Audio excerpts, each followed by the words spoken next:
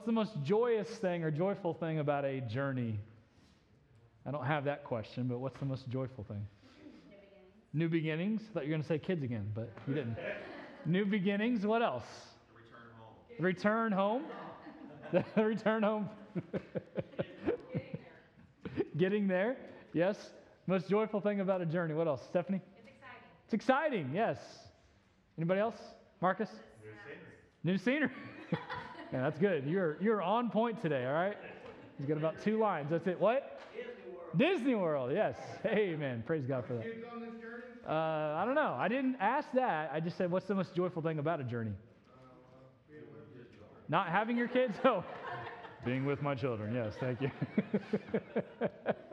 Oh, this is great. Anybody else? One more. Snacks? Yeah, that's awesome. Jason? The break from every day. What we're going to talk about a little bit this morning, and we're going to kind of revisit it later, is really Paul, his journey towards Jesus. Because last week he got saved. He was introduced to Jesus on the road to Damascus, this same Jesus that he had persecuted. Now he comes face to face with him. And really this Jesus journey, so to speak, it's an arduous journey. It's something that takes time. Anyone that has ever been saved understands that the journey towards Jesus, a relationship with him, a full, lasting relationship with him, takes time. It takes time to cultivate. Just like any journey, especially if you're driving somewhere, it takes time to get there. Sometimes it takes a lot longer than you expected because of stops along the way or detours. And the interesting thing about Saul's life that I think I even kind of forgotten until I was really kind of studying this week, from the time that Paul was converted there on the road to Damascus to his first missionary journey, anywhere from 11 to 14 years. That's a long time. It's a long time in waiting and preparation to get to where he became what we know as the Apostle Paul, and going out and on his different journeys around Asia Minor and preaching the gospel and helping start churches and helping strengthen the churches. So it was a long time of God just pouring into him. And it's an amazing thing that we will discover in the weeks to come. But let's go ahead and read a couple of verses this morning. I want to start back in verse number 15, Acts chapter 9. We had hit on this last week, and we're going to come back to this a little bit later in the message. But the Bible says, "But the Lord said unto him," now the him is not Saul, it is actually Ananias, because remember, this was the disciple that Jesus had called to, hey, I want you to go and meet with Saul. And remember, Ananias was like, I don't know about this, Lord. Do you know who he is? I'm not really sure if I should go. He has been a terrorist to the church, so to speak. But Jesus calls him and he says, "Go thy way," for he is referring to Saul or Paul. "He is a chosen vessel unto me." Very important. "To bear my name before the Gentiles and kings and the children of Israel. For I will show him how great things he must suffer for my name's sake." And Paul was going to suffer. Nobody likes suffering, but suffering is part of life in general, and it's part of the Christian life. And Paul, he suffered a lot. And we learn a lot through suffering. And we're going to, again, just very briefly, towards the end of the message, deal with that today. But it's just one thing I want you to understand and kind of have in your minds today, that suffering is part of the Christian life. And there's a reason for that on our journey towards Jesus. Let's go ahead and pray and we'll begin the message. Heavenly Father, we love you. We thank you for this day. And Lord, I pray that you be with us this morning as we continue this journey in the book of Acts. And really, as we realized last week, that we have been activated. We have been activated. If we are saved, if we are a child of God, we have been activated with the gospel to proclaim the good news of Jesus to the world that needs to hear it. And Lord, even as Michael just mentioned a few minutes ago, there are many times, countless times, where we don't live out the Christian life the way that we should. We try to live it here at church, but we don't often live it out in the world. And I pray that you help us to realize that if we are a child of you, if we have been saved, called you by name, then we have been activated for a purpose. And I pray that you'd help us to realize that purpose is so much more greater than any purpose that we can imagine. It's a purpose that you have given us and a calling that you have given us. And Lord, I pray that you'd help us, that you would enable us, that you would strengthen us and help us to remember that this is what you have called us to. We love you so much. In Christ's name I pray. Amen. I want you to remember, we talked about being activated last week. And activate means to make active, to cause to function or act. And what we learned last week is that the gospel activates us with grace. And we gave the illustration of the match. Remember, had a box of matches up here, and the match itself is useless until what? It has been activated. Once it's been activated, fire comes about, and that's very important. Really, without Christ, we are useless. But the moment we get saved, we have become combustible, which means easily able to be lit on fire, able to catch fire. And God wants us to be combustible through the power of the Holy Spirit. And that's what we are learning about Saul, or many of us know him as Paul. So if I interchange those names, it's okay. Stay with me. But again, back in verse number 15 and 16, it talks about him being a chosen vessel. It talks about him suffering greatly for Jesus for his sake. And in fact, when you study the life of Paul, there is a pattern that follows. Paul preached Christ boldly. He became the object of a murderous plot, and then he escaped. This happens constantly in his ministry. And Saul's life was changed forever. He was about to become a world changer, and suffering would be part of all of that. Now, look at verse number 20, if you will. We're going to kind of jump around for just a minute. But in verse number 20 of chapter 9, it says, "And straightway he preached Christ in the synagogues, that he is the Son of God." Now, really, this is something that happened really almost immediately upon his conversion. He didn't know everything, but he realized that he had to preach Jesus, that he had to go and tell other people about the Jesus that had changed his life and given him a new identity. And what we're going to discover specifically this morning for a few minutes is a couple things that took place early on in Paul's life and in his ministry. Specifically in Damascus, and something that happened in Jerusalem, very similar. And what we see first of all in verses 19 through 25 is this. In Damascus, there was astonishment, conspiracy, and escape. In Damascus, there was astonishment, conspiracy, and escape. Look at verse number 21. The Bible says, "But all that heard him were amazed." They were amazed. They were astonished at this individual, because remember, this was the same individual that hated Christians, could not stand what they stood for. He was persecuting the church. He was going to Damascus with letters from the high priest to take all of them back to Jerusalem and put them into jail and possibly even behead some of them. He was against them, and now he's out there preaching Jesus. Who wouldn't be amazed? I mean, think about that in your mind. Think about someone that is, anti-God, anti-everything about Christianity, and all of a sudden one day they're preaching Jesus and talking about Jesus and promoting Jesus. It's not necessarily for their own promotion. You can see that there's something different about them. So people were amazed. They were astonished. It would be like some of our celebrities that are so anti-God, all of a sudden something happens and they're for God. They're for Christ. That's kind of what is going on here. Again, I think by nature we are very skeptical creatures, right? Anybody skeptical? I'm very skeptical at times. And especially, certain individuals, you have these preconceived notions about people, right? Whether right or wrong, and sometimes rightly so because of what they have done to you. And it's very hard to change those preconceived notions, right? It's very hard not to be skeptical.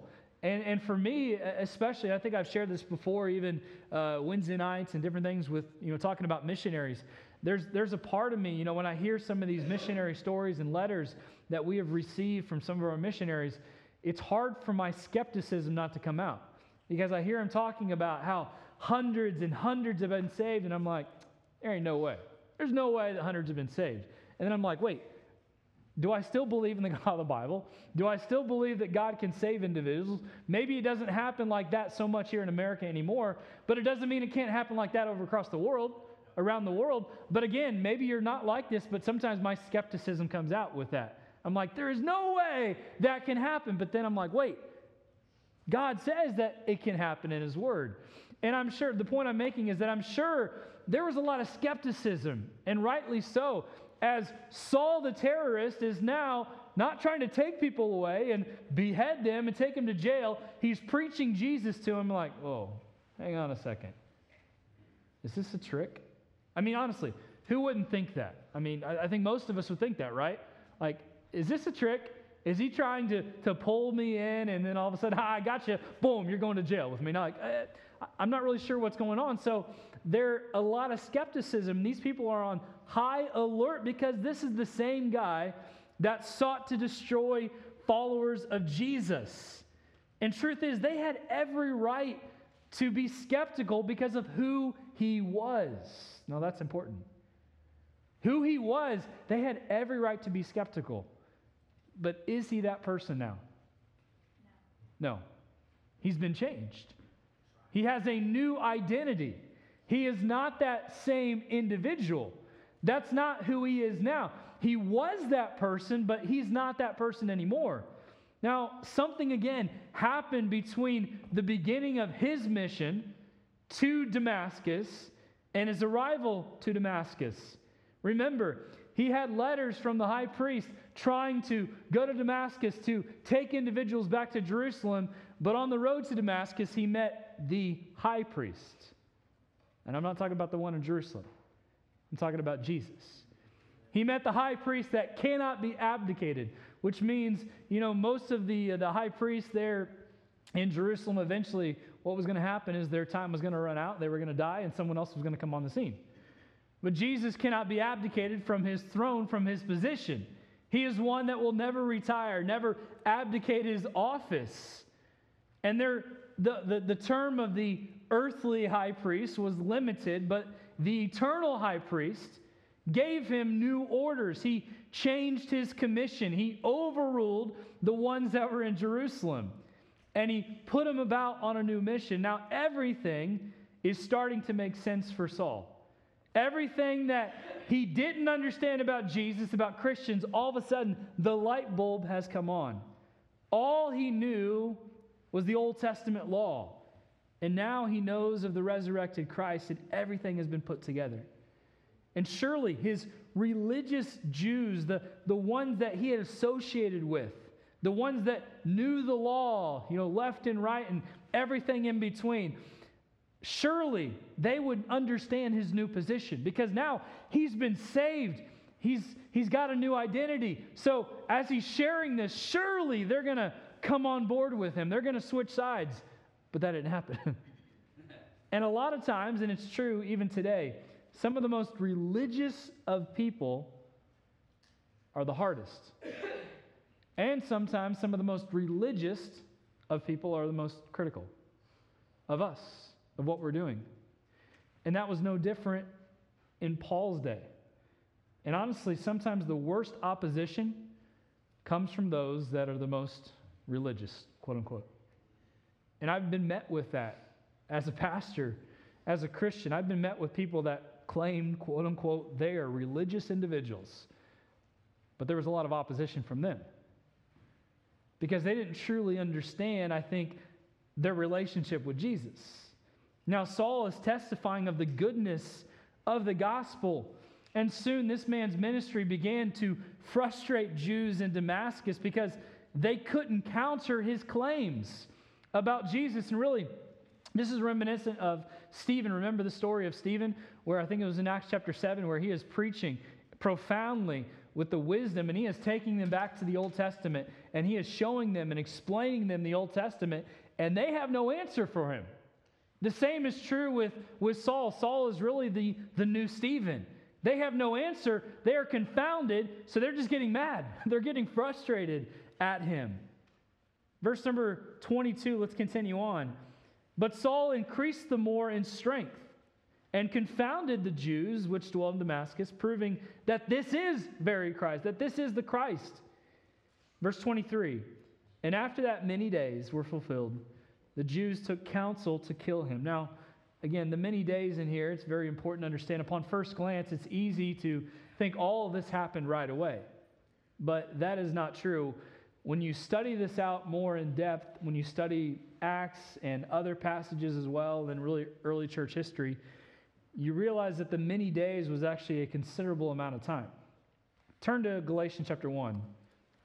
quickly. Galatians chapter 1.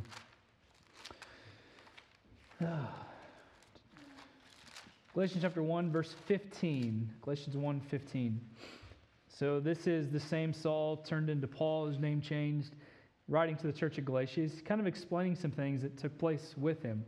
Verse 15, he says, "But when it pleased God, who separated me from my mother's womb and called me by his grace, to reveal his Son in me, that I might preach him among the heathen, immediately I conferred not with the flesh and blood, neither went I up to Jerusalem to them, which were apostles before me, but I went into Arabia." So really, right after he got saved, God took him away to Arabia and returned again unto Damascus.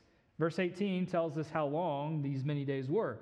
"Then after 3 years, I went up to Jerusalem to see Peter and abode with him 15 days. So before he met the first apostle, he was gone, taken away for 3 years. So it's very important to understand that connotation in our minds. And again, he had this time frame was for him to spend time with Jesus. And from, again, early church history says he was saved around AD 33, 34. And then when he started his first missionary journey, it was about AD 47, 48. So 14 years roughly have passed from the moment he got saved to the moment he really took off on his journey for Jesus.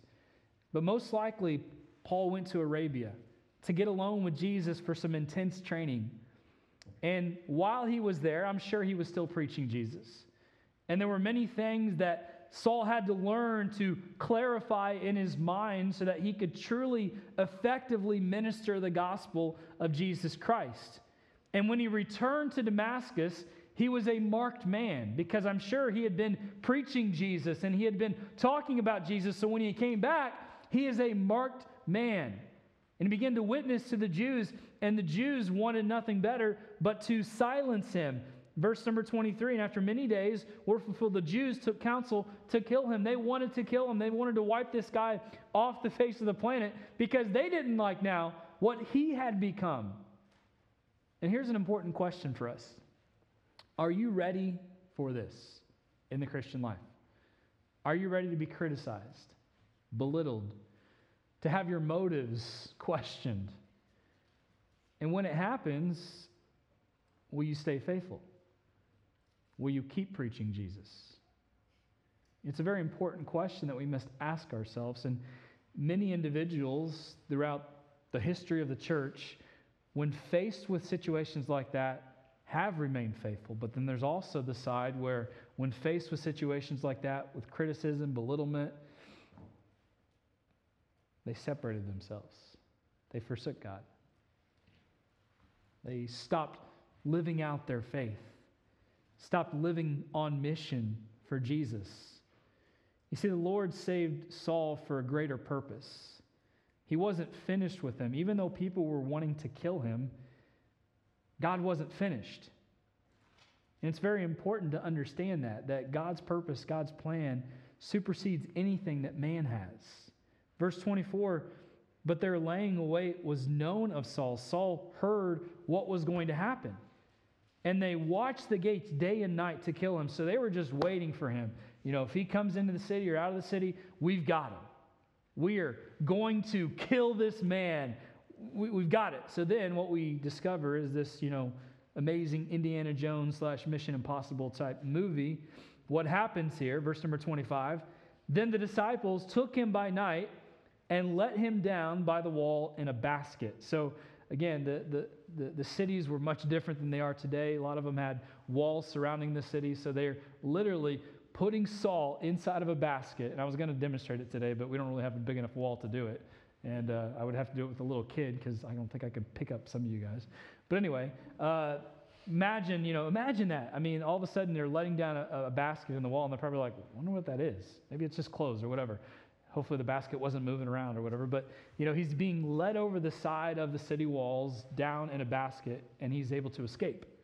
He's able to escape Damascus because God was not finished with him. And really, what we learn here, what Paul went through, is that, again, he had been activated by the gospel. Now, the gospel activates us with grace, but it also strengthens us. It gives us what we need. I'm going to talk more about that in EQ a little bit later. But again, the testimony of Saul that he has here, it's recorded for us later in 2 Corinthians chapter 11 because he goes more in depth of some of the things that he went through. And the testimony, it reminds me that even though people are out there to try to thwart the gospel, to try to stop the gospel, God's purposes will always be fulfilled.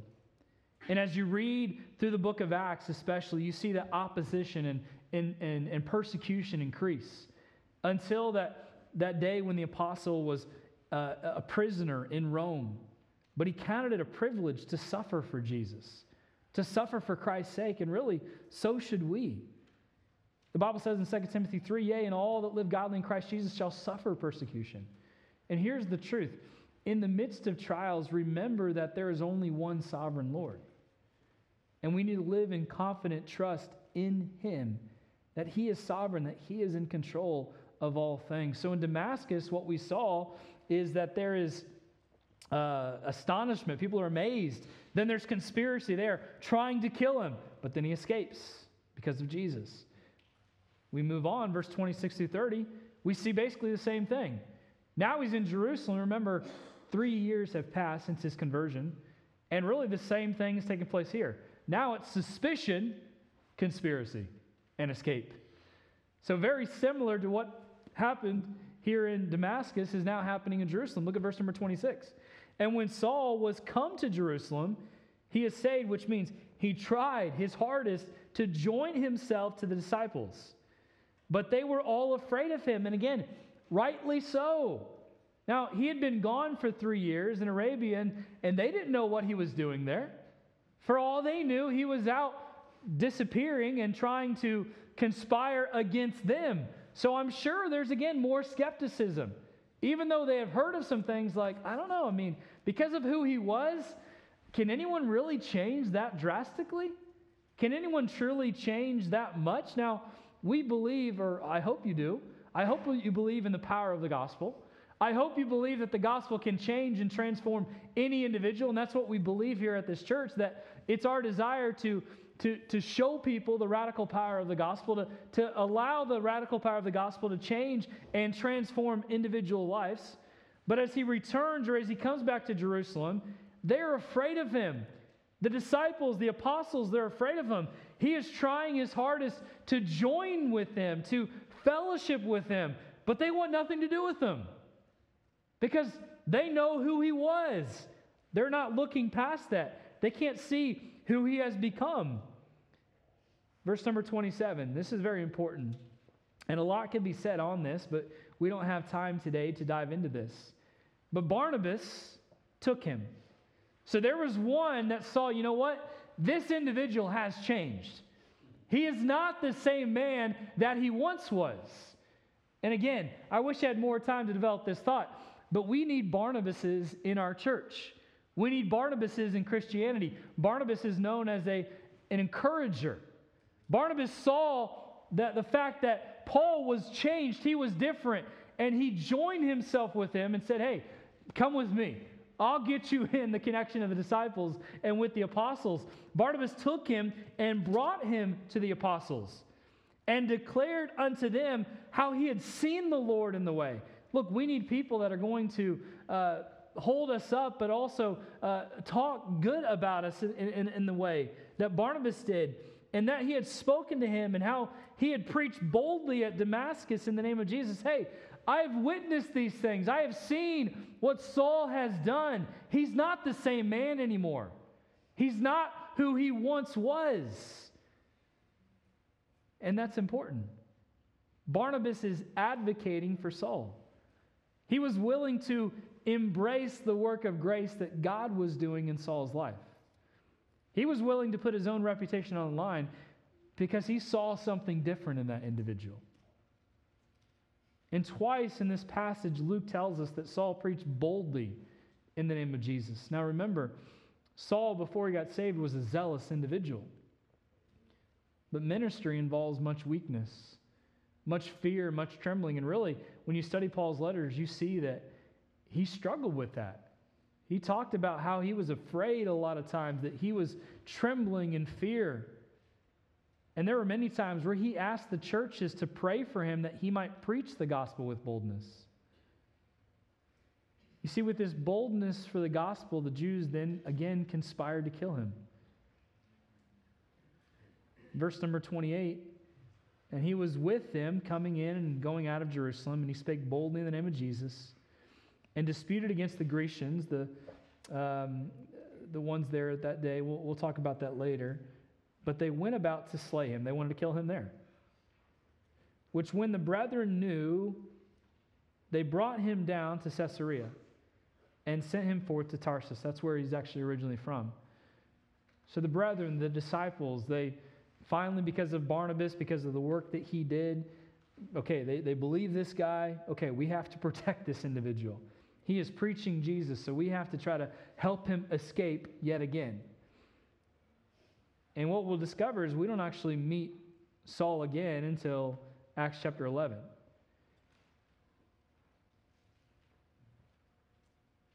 So they sent him away to his hometown of Tarsus.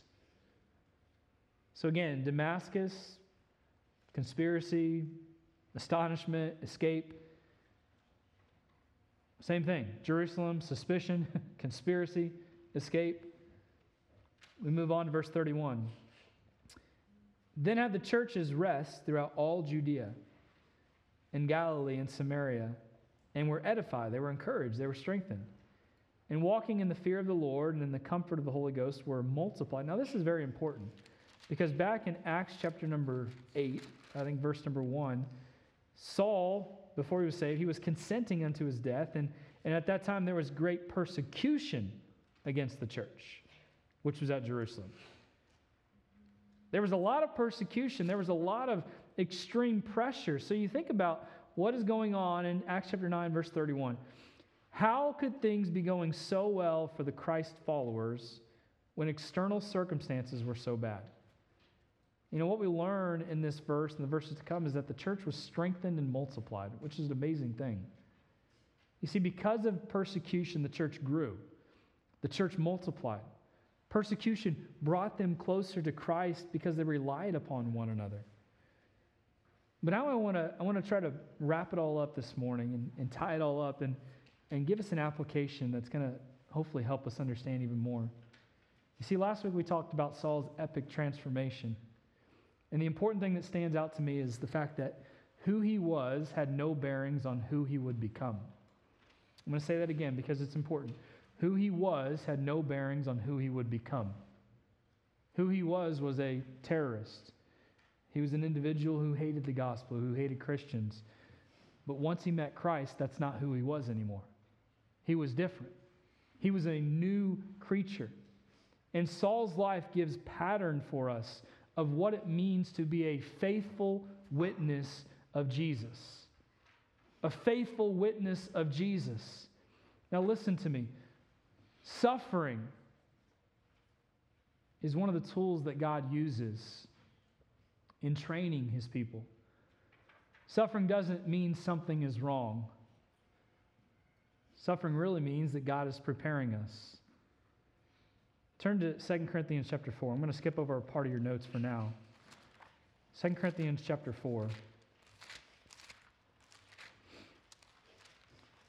Again, this is one of Paul's epistles, verse number 7. The Bible says, "But we have this treasure in earthen vessels, that the excellency of the power may be of God and not of us." Now, the word vessel here is the same connotation that was given in Acts chapter 9, verse number 15, where it talks about he is a chosen vessel unto me. Let me continue on. Verse number 8. "We are troubled on every side, yet not distressed. We are perplexed, yet not in despair. Persecuted, but not forsaken. Cast down, but not destroyed. Always bearing about in the body the dying of the Lord Jesus, that the life also of Jesus might be made manifest in our body. For we which live are always delivered unto death for Jesus' sake, that his life also in Jesus might be made manifest to our mortal flesh. So the death worketh in us, but life in you." Now going back to that word vessel in verse number 7, as well as Acts chapter number 9. Vessels on their own have no power, have no worth. They are merely conduits of the power of something else. They hold something of value. So the vessel in and of itself was not necessarily valuable. It was what was put inside of the vessel that made it more valuable. And God was telling Saul, and he was telling really us and the Christians there, that Saul is a chosen vessel. I am going to pour into him.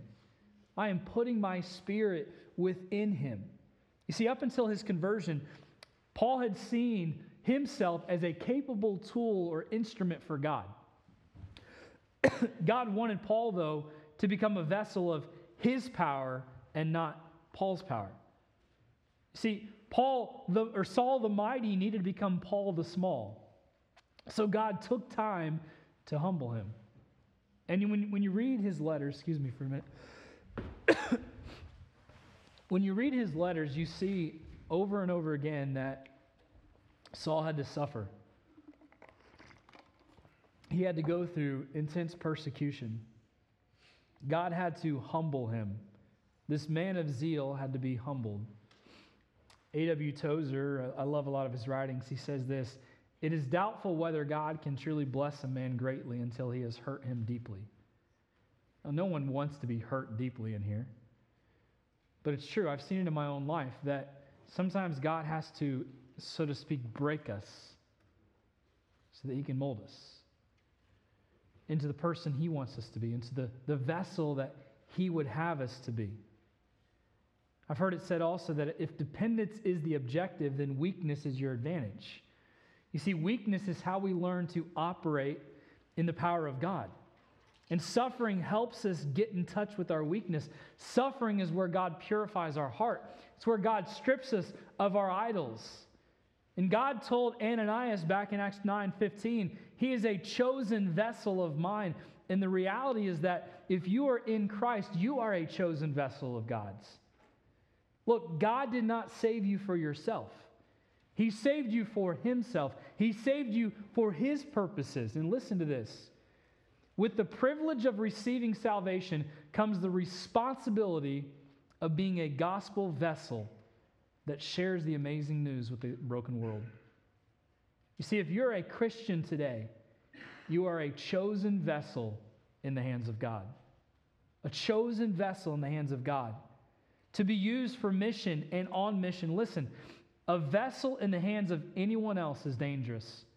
But a vessel in the hands of the Creator is limitless and unstoppable.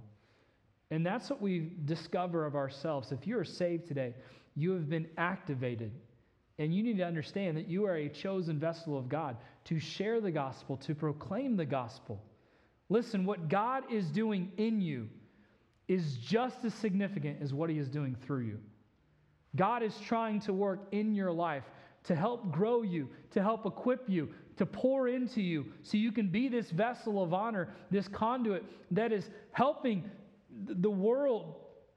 And what we'll discover in Paul's life is that Paul didn't run from suffering. In fact, he embraced it. You see, Paul was enabled by the gospel and the power of Jesus. And it really reminds me of the story of Peter when he walked on the water. Many of us might know that story. We might understand that story. You know, for Peter, it was like, hey, Jesus, can you calm the storm? Jesus was like, hey, Peter, why don't you walk with me in the storm? And that's where it is. We need to understand that we can walk in the storm if Jesus is there. But if Jesus isn't there, the storm is going to be too great. But if Jesus is by our side, no storm is too great. No difficulty is too great. You see, Paul didn't allow his enemies to sidetrack him for his purpose. He didn't try to defeat his enemies. Sometimes we get it all wrong. We have enemies of ourselves or of the church, so we try to defeat them instead of just keep preaching the gospel. Instead of keep doing what God has called us to do. We get so sidetracked by people that are against God's will, against God's plan, that we get off mission. And we stop living in an activated lifestyle. Now let me come back to the orange. What can you do with an orange? Somebody tell me, what can you do with the orange? You can throw it, yeah, you can throw it, yeah. Throw it. You can juggle it, yeah. Juggle one. Make orange juice, what else? Peel it. What else? Eat it. What? Use it for a more pleasant smell in the house. He's got a bunch of oranges around the house. Is that what you get? Anybody else? What can you do with an orange? Make orange chicken. Man, making me hungry. It's almost lunchtime. Yeah. It's full orange, see? Give me orange. Oh, I got another one in my office I'll give you. Very good. As seeds, you can make more oranges. Yes, there you go. As seeds, you can make more oranges. And that's really what I want to get to this morning. You see, here's the reality. If I did nothing with this orange, if I left it sitting here for the next couple weeks, what do you think is going to happen to it? Unless Ryan gets a hold of it. What do you think is going to happen to it if no one touches this orange for the next couple weeks? It's going to rot. It's going to be nasty. It's really going to make this place smell. Now think about that. An orange was not designed to be left alone. Because if it's left alone for long enough, it is going to rot, correct? It's going to rot. But amazing things happen when you cut an orange open. You discover the sweetness that's inside of it. You have to peel it back. You have to break it in order to understand what's inside of it. And as you do that, and Daniel even just said it, the fact that there are seeds within an orange, and even those that you get at the grocery store, there are seeds within an orange that you can plant. And through cultivation, through proper technique, what would happen? You could get orange trees or orange plants. Now, I've read that it could take up to a decade to produce fruit. 10 years to produce fruit. You see, sometimes we get so agitated that we're not growing as fast as other people, but it takes time for God to cultivate us. It takes time for God to grow us. Really, from the time that Saul was saved to the time he went on his first journey, 14 years of God cultivating him. And the point I want to make with this orange and this illustration here this morning is this, that here are many of us, we are this orange. Meaning there is phenomenal potential inside of us. But I get so frustrated because many people are content to do that. Sit there. And again, what's going to happen over time is they're going to rot. They're going to become the Christians that everyone can't stand because they're going to be bitter. They're going to be critical.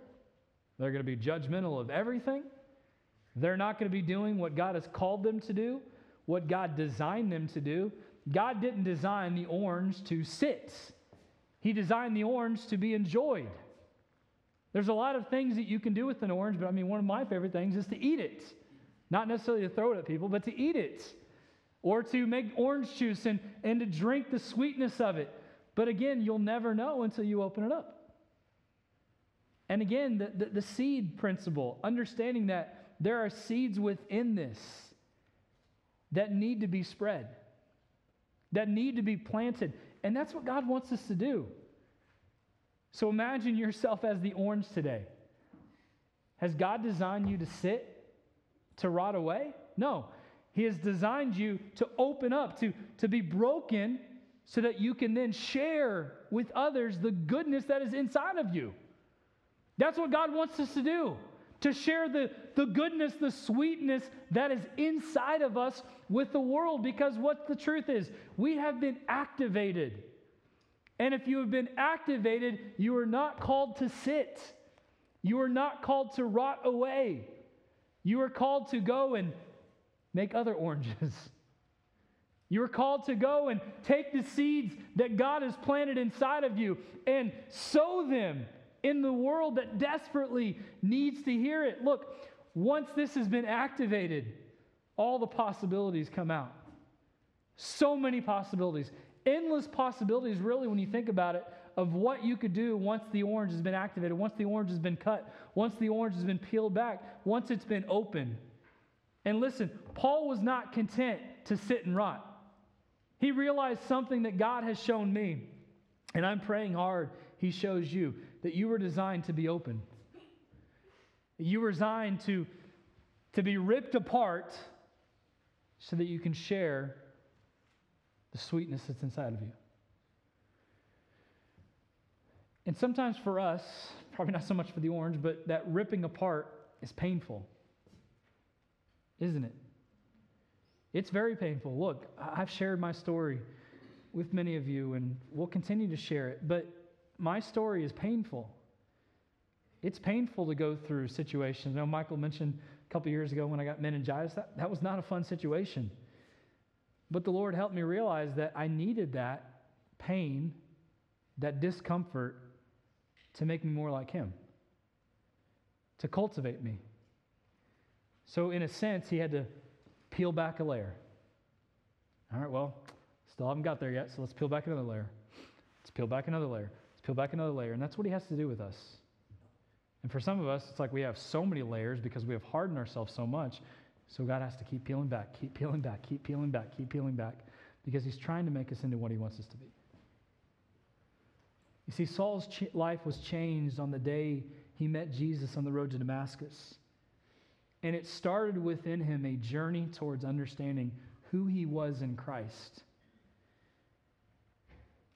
and replacing who he was before Christ. Again, I've been preaching identity for 2 years. Some people still can't get it. They still can't fathom it. They still can't comprehend it. That who you were is not who you are. I mean, that's as simple as I can put it. Who you were is not who you are if you're saved. So live in light of your new identity and not your old identity. But again, we tie ourselves up. Well, that's who I am. I mean, imagine if Saul, Paul, if he said, you know what, I was just a horrible individual. I'm nothing. I can't do anything for God, so I'm not going to do anything for God. Imagine if he had that attitude. Now, God easily probably could have used and would have used someone else, but we wouldn't have had the blessing of knowing the life of Paul that we had. He wrote more than half of the New Testament. I mean, one of the greatest Christians in the history of the world. God broke him deeply so that He can use him greatly. But he was willing not to sit and rot like so many Christians are willing to do. Hey, I'm a good rotter. Well, good for you. He was willing to be cut up.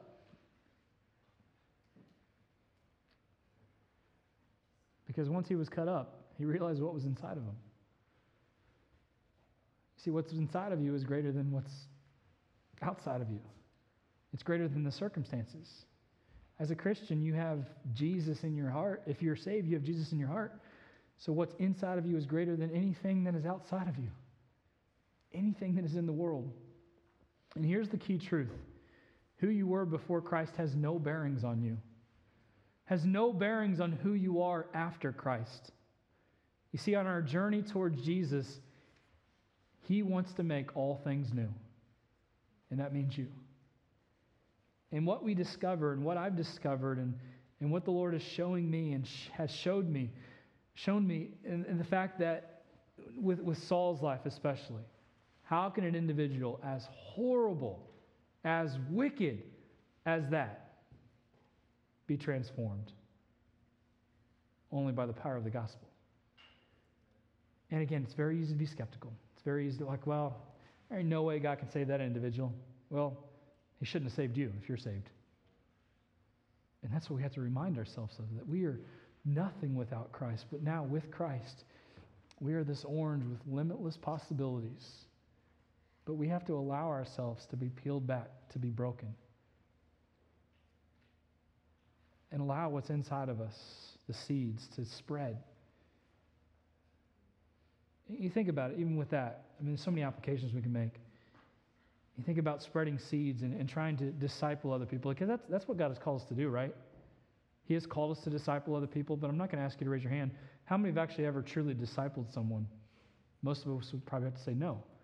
Because discipleship, it's a journey. It's a hard journey. It's a difficult journey of cultivating the relationship with someone, and it takes time. It's more than just, well, we met a couple times for a Bible study, so yeah, they're good. No. Jesus spent 3.5 years with his disciples to train them, to help them be better. Really, Jesus spent 14 years with Saul to train him, to make him who he was supposed to be. Discipleship is hard. It's difficult. Look, I've discipled individuals that are no longer in church. I've discipled some that are, and they're as strong as ever. I know the same is true with my dad. I know he's done personal discipleships that have taken 12 to 18 months, and he's got some men that are strong as ever, and some men that are like, man, forget this.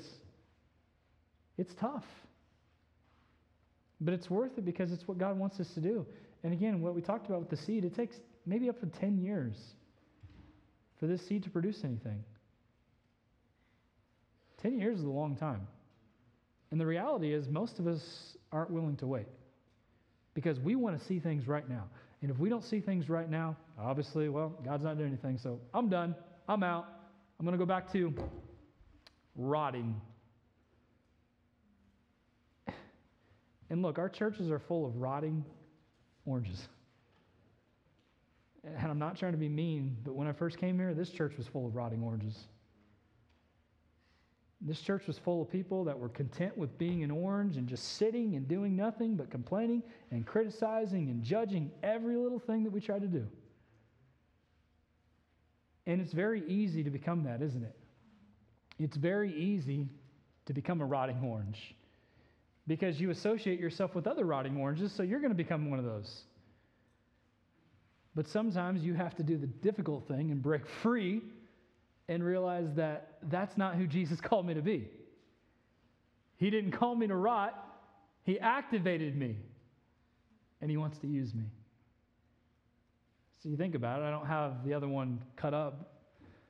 I meant to, but what are you? Are you the orange that's going to rot over time? Or are you the orange that's cut up with the limitless possibilities that is willing to take a difficult journey to cultivate, to share with other people what God has given you?